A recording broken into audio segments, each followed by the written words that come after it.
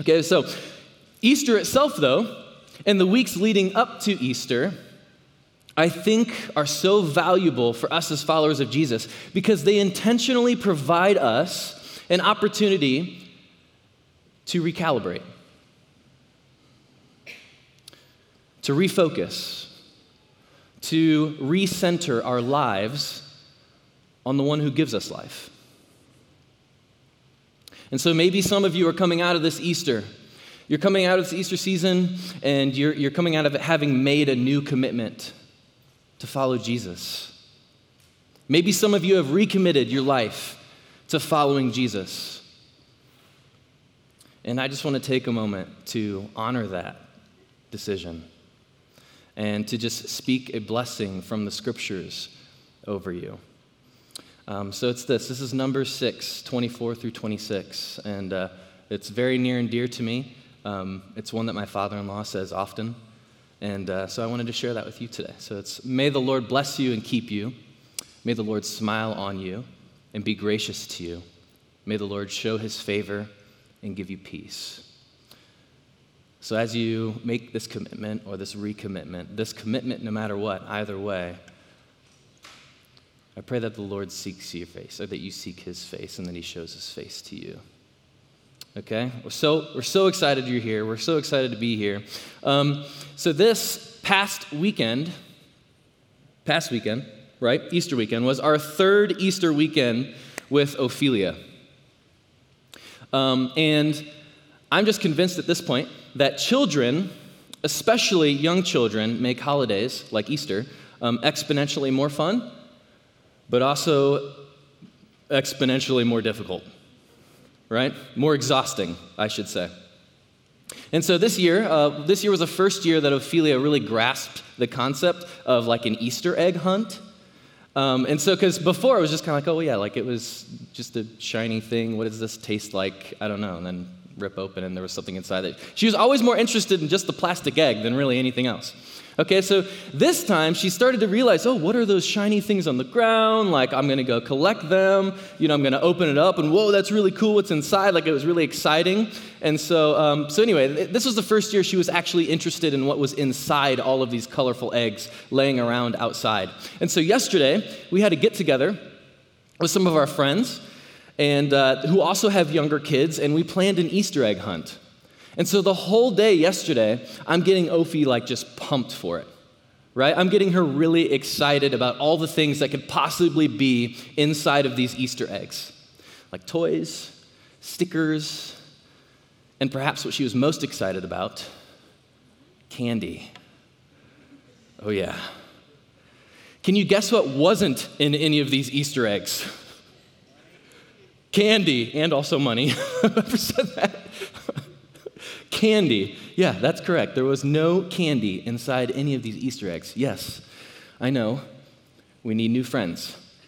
So, some of them are sitting here in the room today. I'm just kidding, all right? Now, thankfully, she wasn't too disappointed about the candy.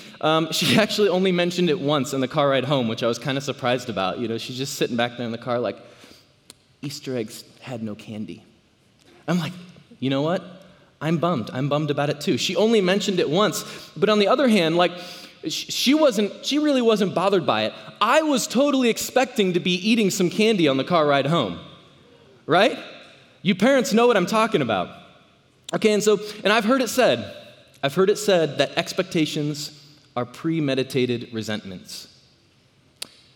Expectations are premeditated resentments.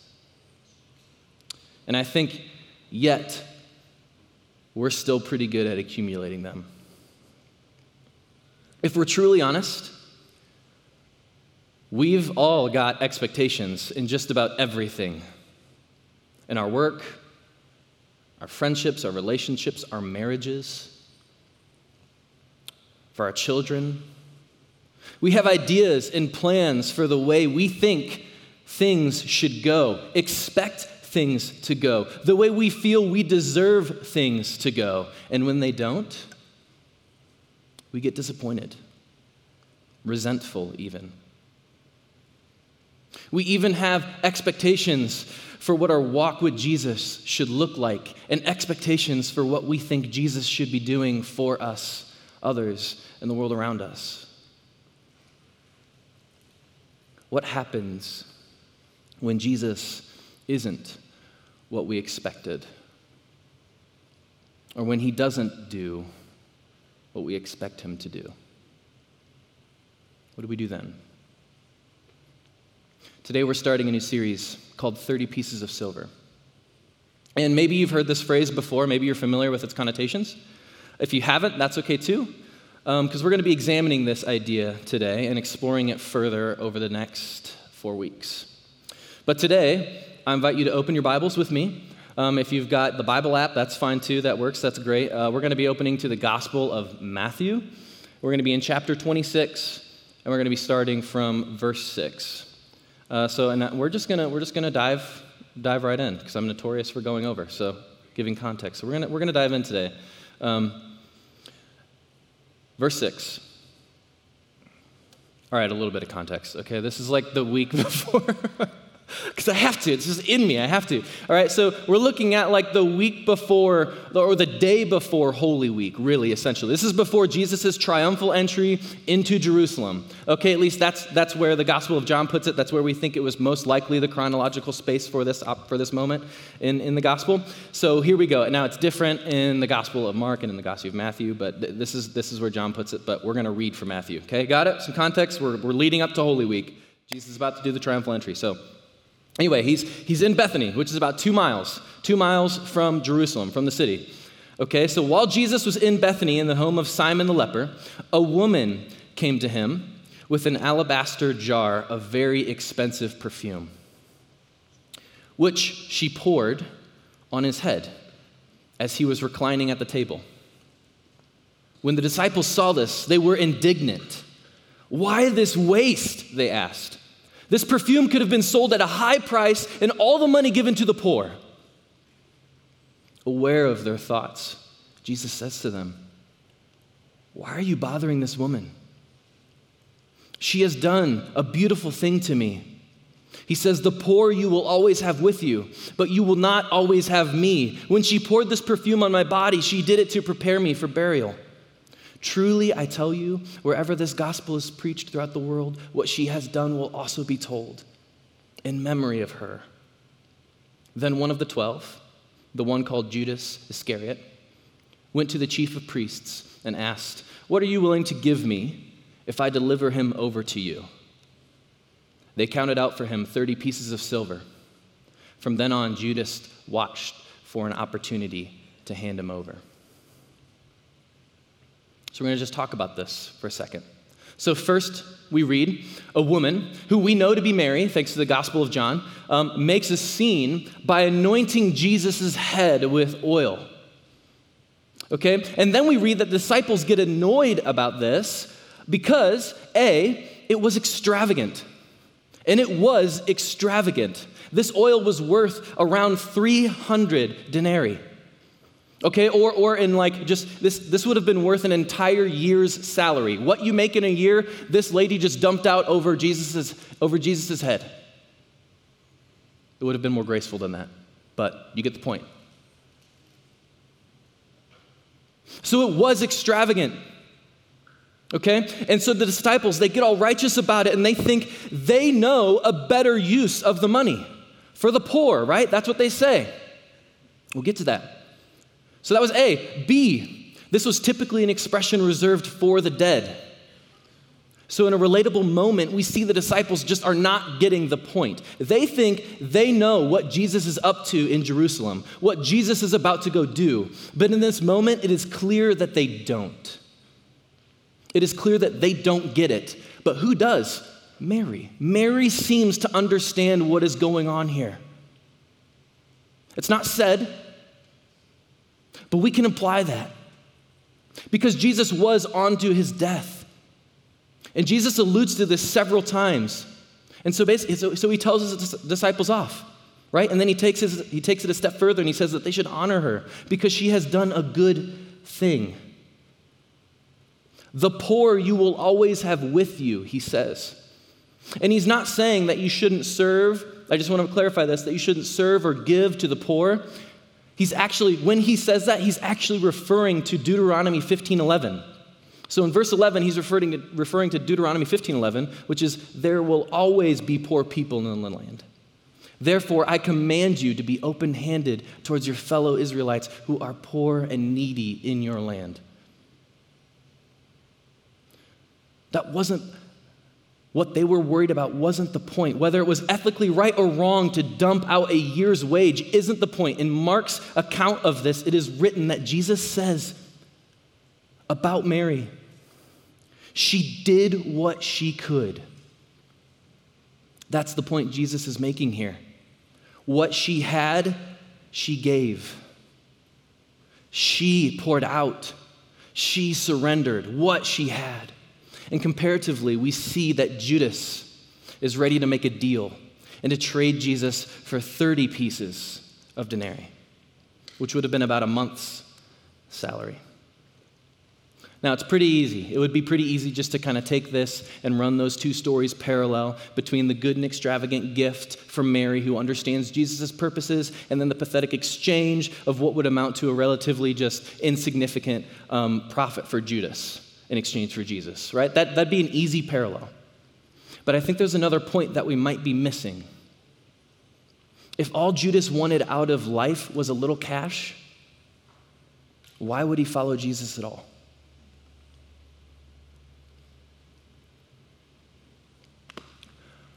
Most traditional game shows, right, they're kind of built on this premise that you can risk a little and make a lot, right? Some of us in the room aren't risk takers. I'm one of those people. Others are willing to keep pressing their luck with the potential to win big dangling right in front of them, right? Have you guys heard of the show Deal or No Deal? Right? Is it anyone not heard of it? Okay. For those of you that don't know what that show is, it's a game show where the contestant is presented with 26 just cases that include dollar amounts ranging from a penny to $1 million. And the contestant chooses one case at the beginning, hoping that it's that $1 million case, and then eliminates the remaining cases by opening them up one by one. And so as the game progresses and there's less confusion or less just, it's not as vague as to what box is still left, you'll see a banker that'll come on, and he'll send an offer to the contestant. He'll offer this contestant a deal to stop now and take home a reasonable sum, whatever the banker comes up with. Or you can press your luck and possibly end up taking home less or more than what they offered. At this point in Judas' journey, it seems like he decided on the quote, deal.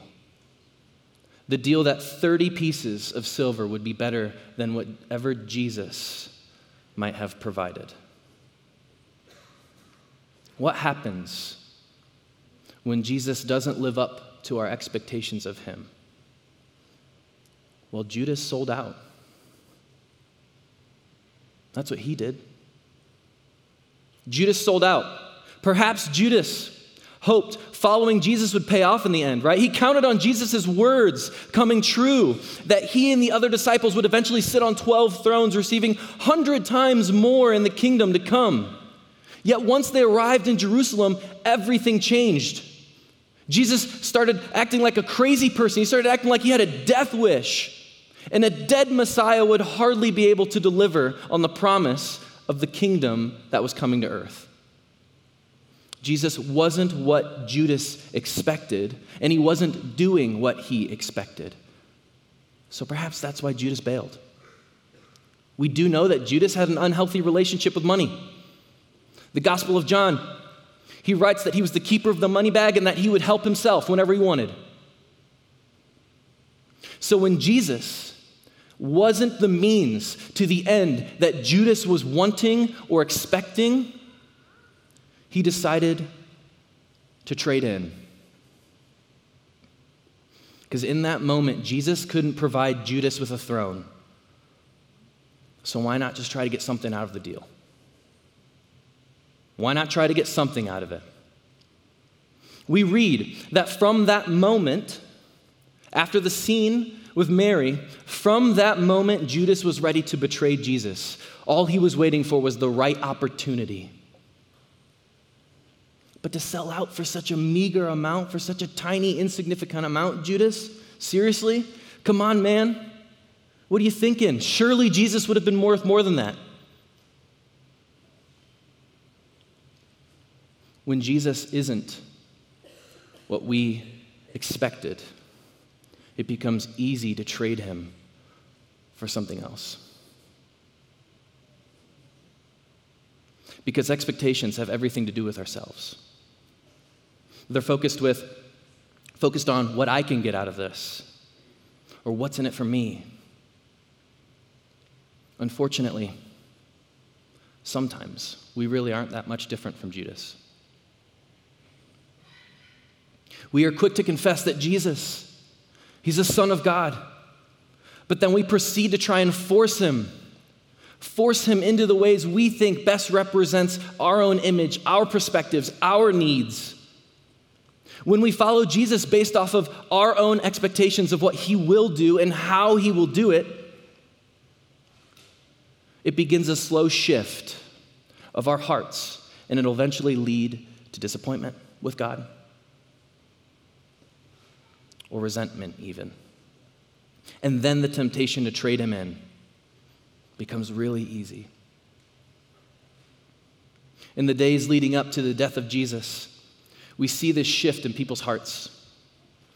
We see the shift as they begin to realize that Jesus isn't what they were expecting.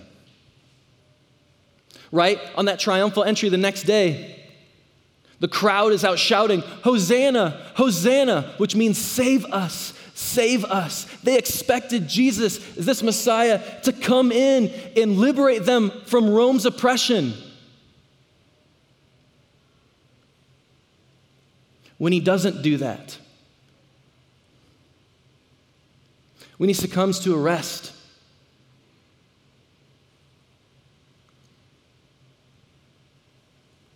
we see the crowd, we see them shout, "Crucify him." A lot of the same people. We see that shift.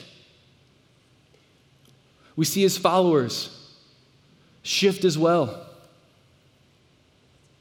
Judas, he was a chosen of the 12.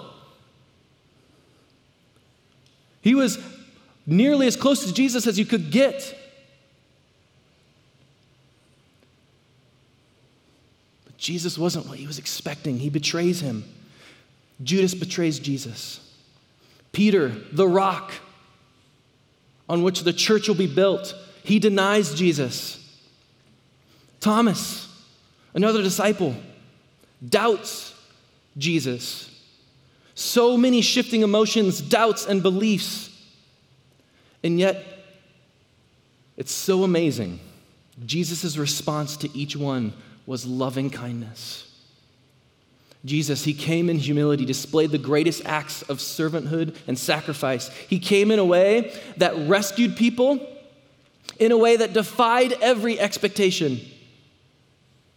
When we insist on Jesus coming to us in the way that we desire, we might actually miss it entirely. We may find ourselves shifting into doubt and unbelief, from disappointment to resentment. And we may find ourselves moving away when we should be leaning in.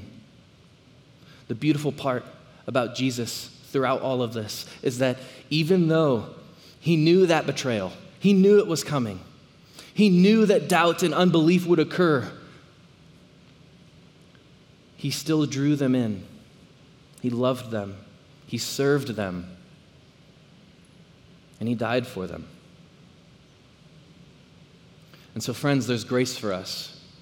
There's grace for us who have handed Jesus over, who have traded in him, who have doubted, who have lost their belief. There's grace. But there is also a challenge, friends. If Jesus seemingly fails our expectations, how should we respond? How should we respond?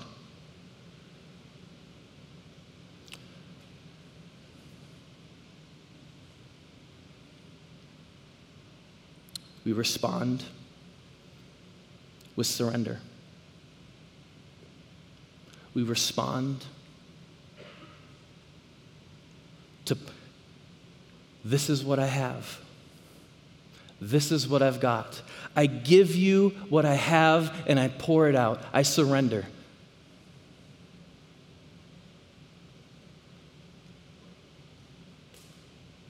When we cry, Hosanna, come save us, are we crying surrendered to his way, his purpose, trusting his love and faithfulness to us?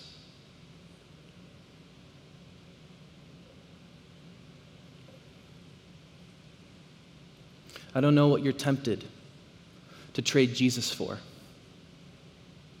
I think it's really hard to admit that we even would. And if I'm honest with myself, I know that I do.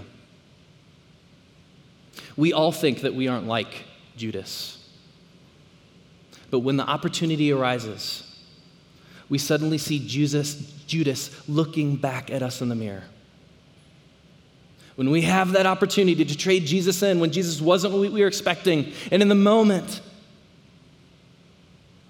we often see Judas looking back at us. And like Judas, if we ever had hope in Christ in the first place, we know the sorrow of regret.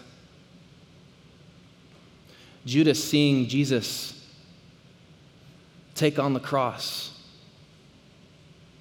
he takes that money back. He takes the money back that the priests gave him, and he goes and he takes his life. His story ended tragically. But perhaps the most tragic thing about Judas, I think, is that he didn't stick around long enough to experience that his betrayal was not enough to put an end to God, to put an end to the goodness that was coming in Jesus. That's the tragedy. And unfortunately, Jesus was gone before he could see the resurrection of Christ and understand the path to forgiveness and restoration through Jesus. Maybe we have made an idol out of our expectations, the things that we want, like wealth, power, control, or comfort. We'll tackle some of these ideas in later weeks. But the way of the cross means that we can repent and adjust course towards Christ. Unlike Judas, we live after the cross and resurrection. Amen? We understand that because of that, because of what happened 2,000 years ago on the cross and 3 days later, the resurrection, we understand that we don't have to be crushed in our slavery to sin and shame.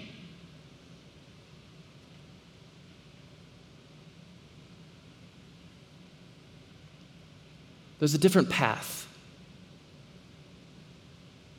And so this week, as we reflect on the things that we are tempted to trade for Jesus in our own lives, I think that can help us deepen our understanding of our Judas tendencies, but also to rejoice in the gift of God's redemptive grace in our lives through his death and resurrection. Friends, Judas's life ended in a field by his own hand. Our story doesn't end in a field. Our story ends in glory with our risen Savior as his beloved children. Amen? Friends, I think this is an important word for us in a time and in a culture that is so inwardly focused, that is so self-focused. I know this is a challenging word. This was a challenging word for me today. For expectations that I've had, that I thought when I accepted Jesus, I thought my struggles would go away, that addiction would be behind me, that things would just be easy in all my relationships, that I wouldn't have to worry about my job, that I wouldn't have to worry about stuff. But the reality is that Jesus says to us, he sets the expectation up. Friends, you will face trouble. How do we respond when we do? When Jesus isn't what we expected, or the things that he's doing isn't what we expected?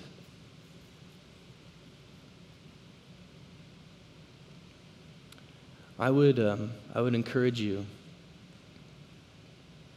to choose to surrender. I read a really interesting thought on this idea this week. And it was a conversation with Jesus that someone wrote very poetically. And it was, would you choose me? That was the idea.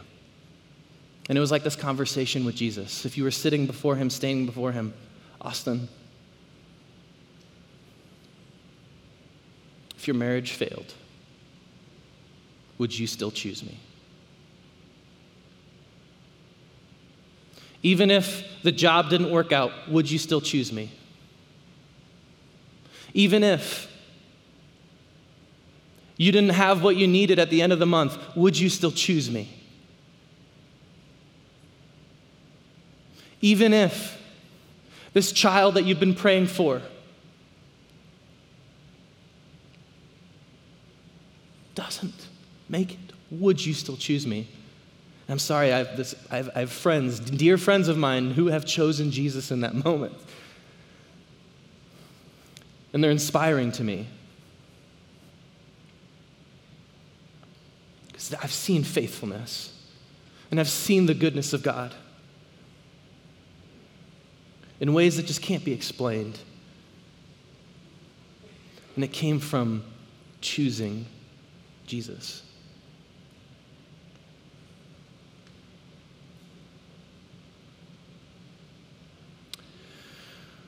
In those times, I just would encourage you to surrender and to praise him.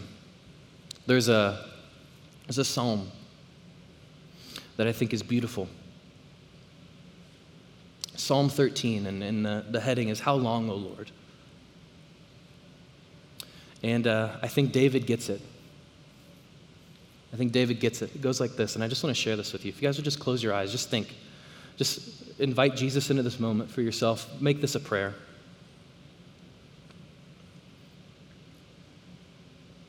How long, O Lord, will you forget me? Forever?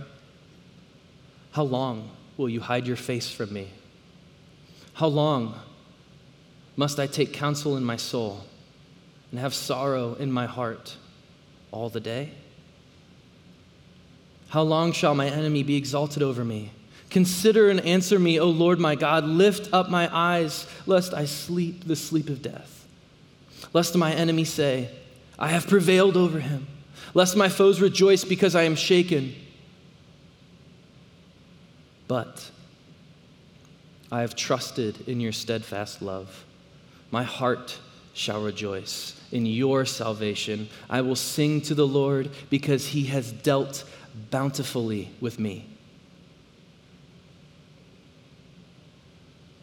And I think the Message version is great. So with your eyes still closed, it reads like this: Long enough, God.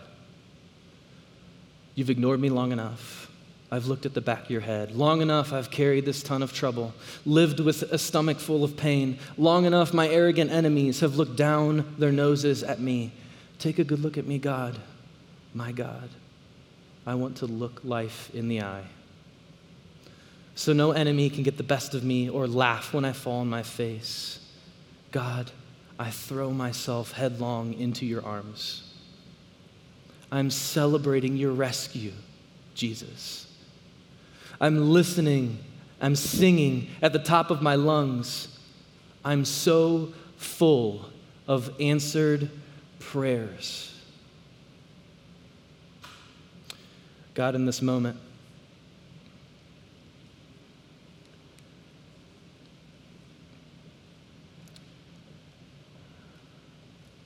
we just want to praise you. I want to lift up your name, Lord. In the presence of hundreds of stories in this room, hundreds of backgrounds, places we've been, things we've seen, sorrows we've felt, pain we've experienced.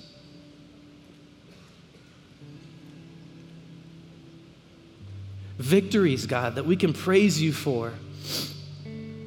Joy that we've experienced.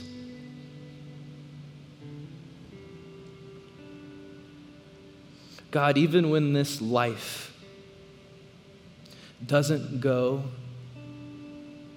the way we think it ought to, the way we expected,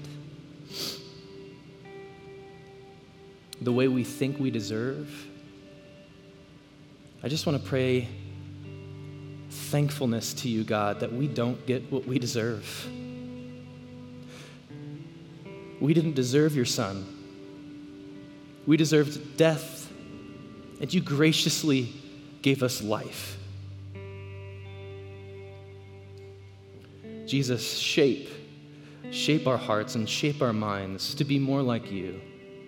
Take our desires, take our expectations, Jesus. We surrender them to you, and we pour them out to you. Because, God, we know that you are good in all things. We know that you are good. Jesus, we receive that this morning. And then we lift it up to you. We love you and we praise you, God. It's in your name. Amen.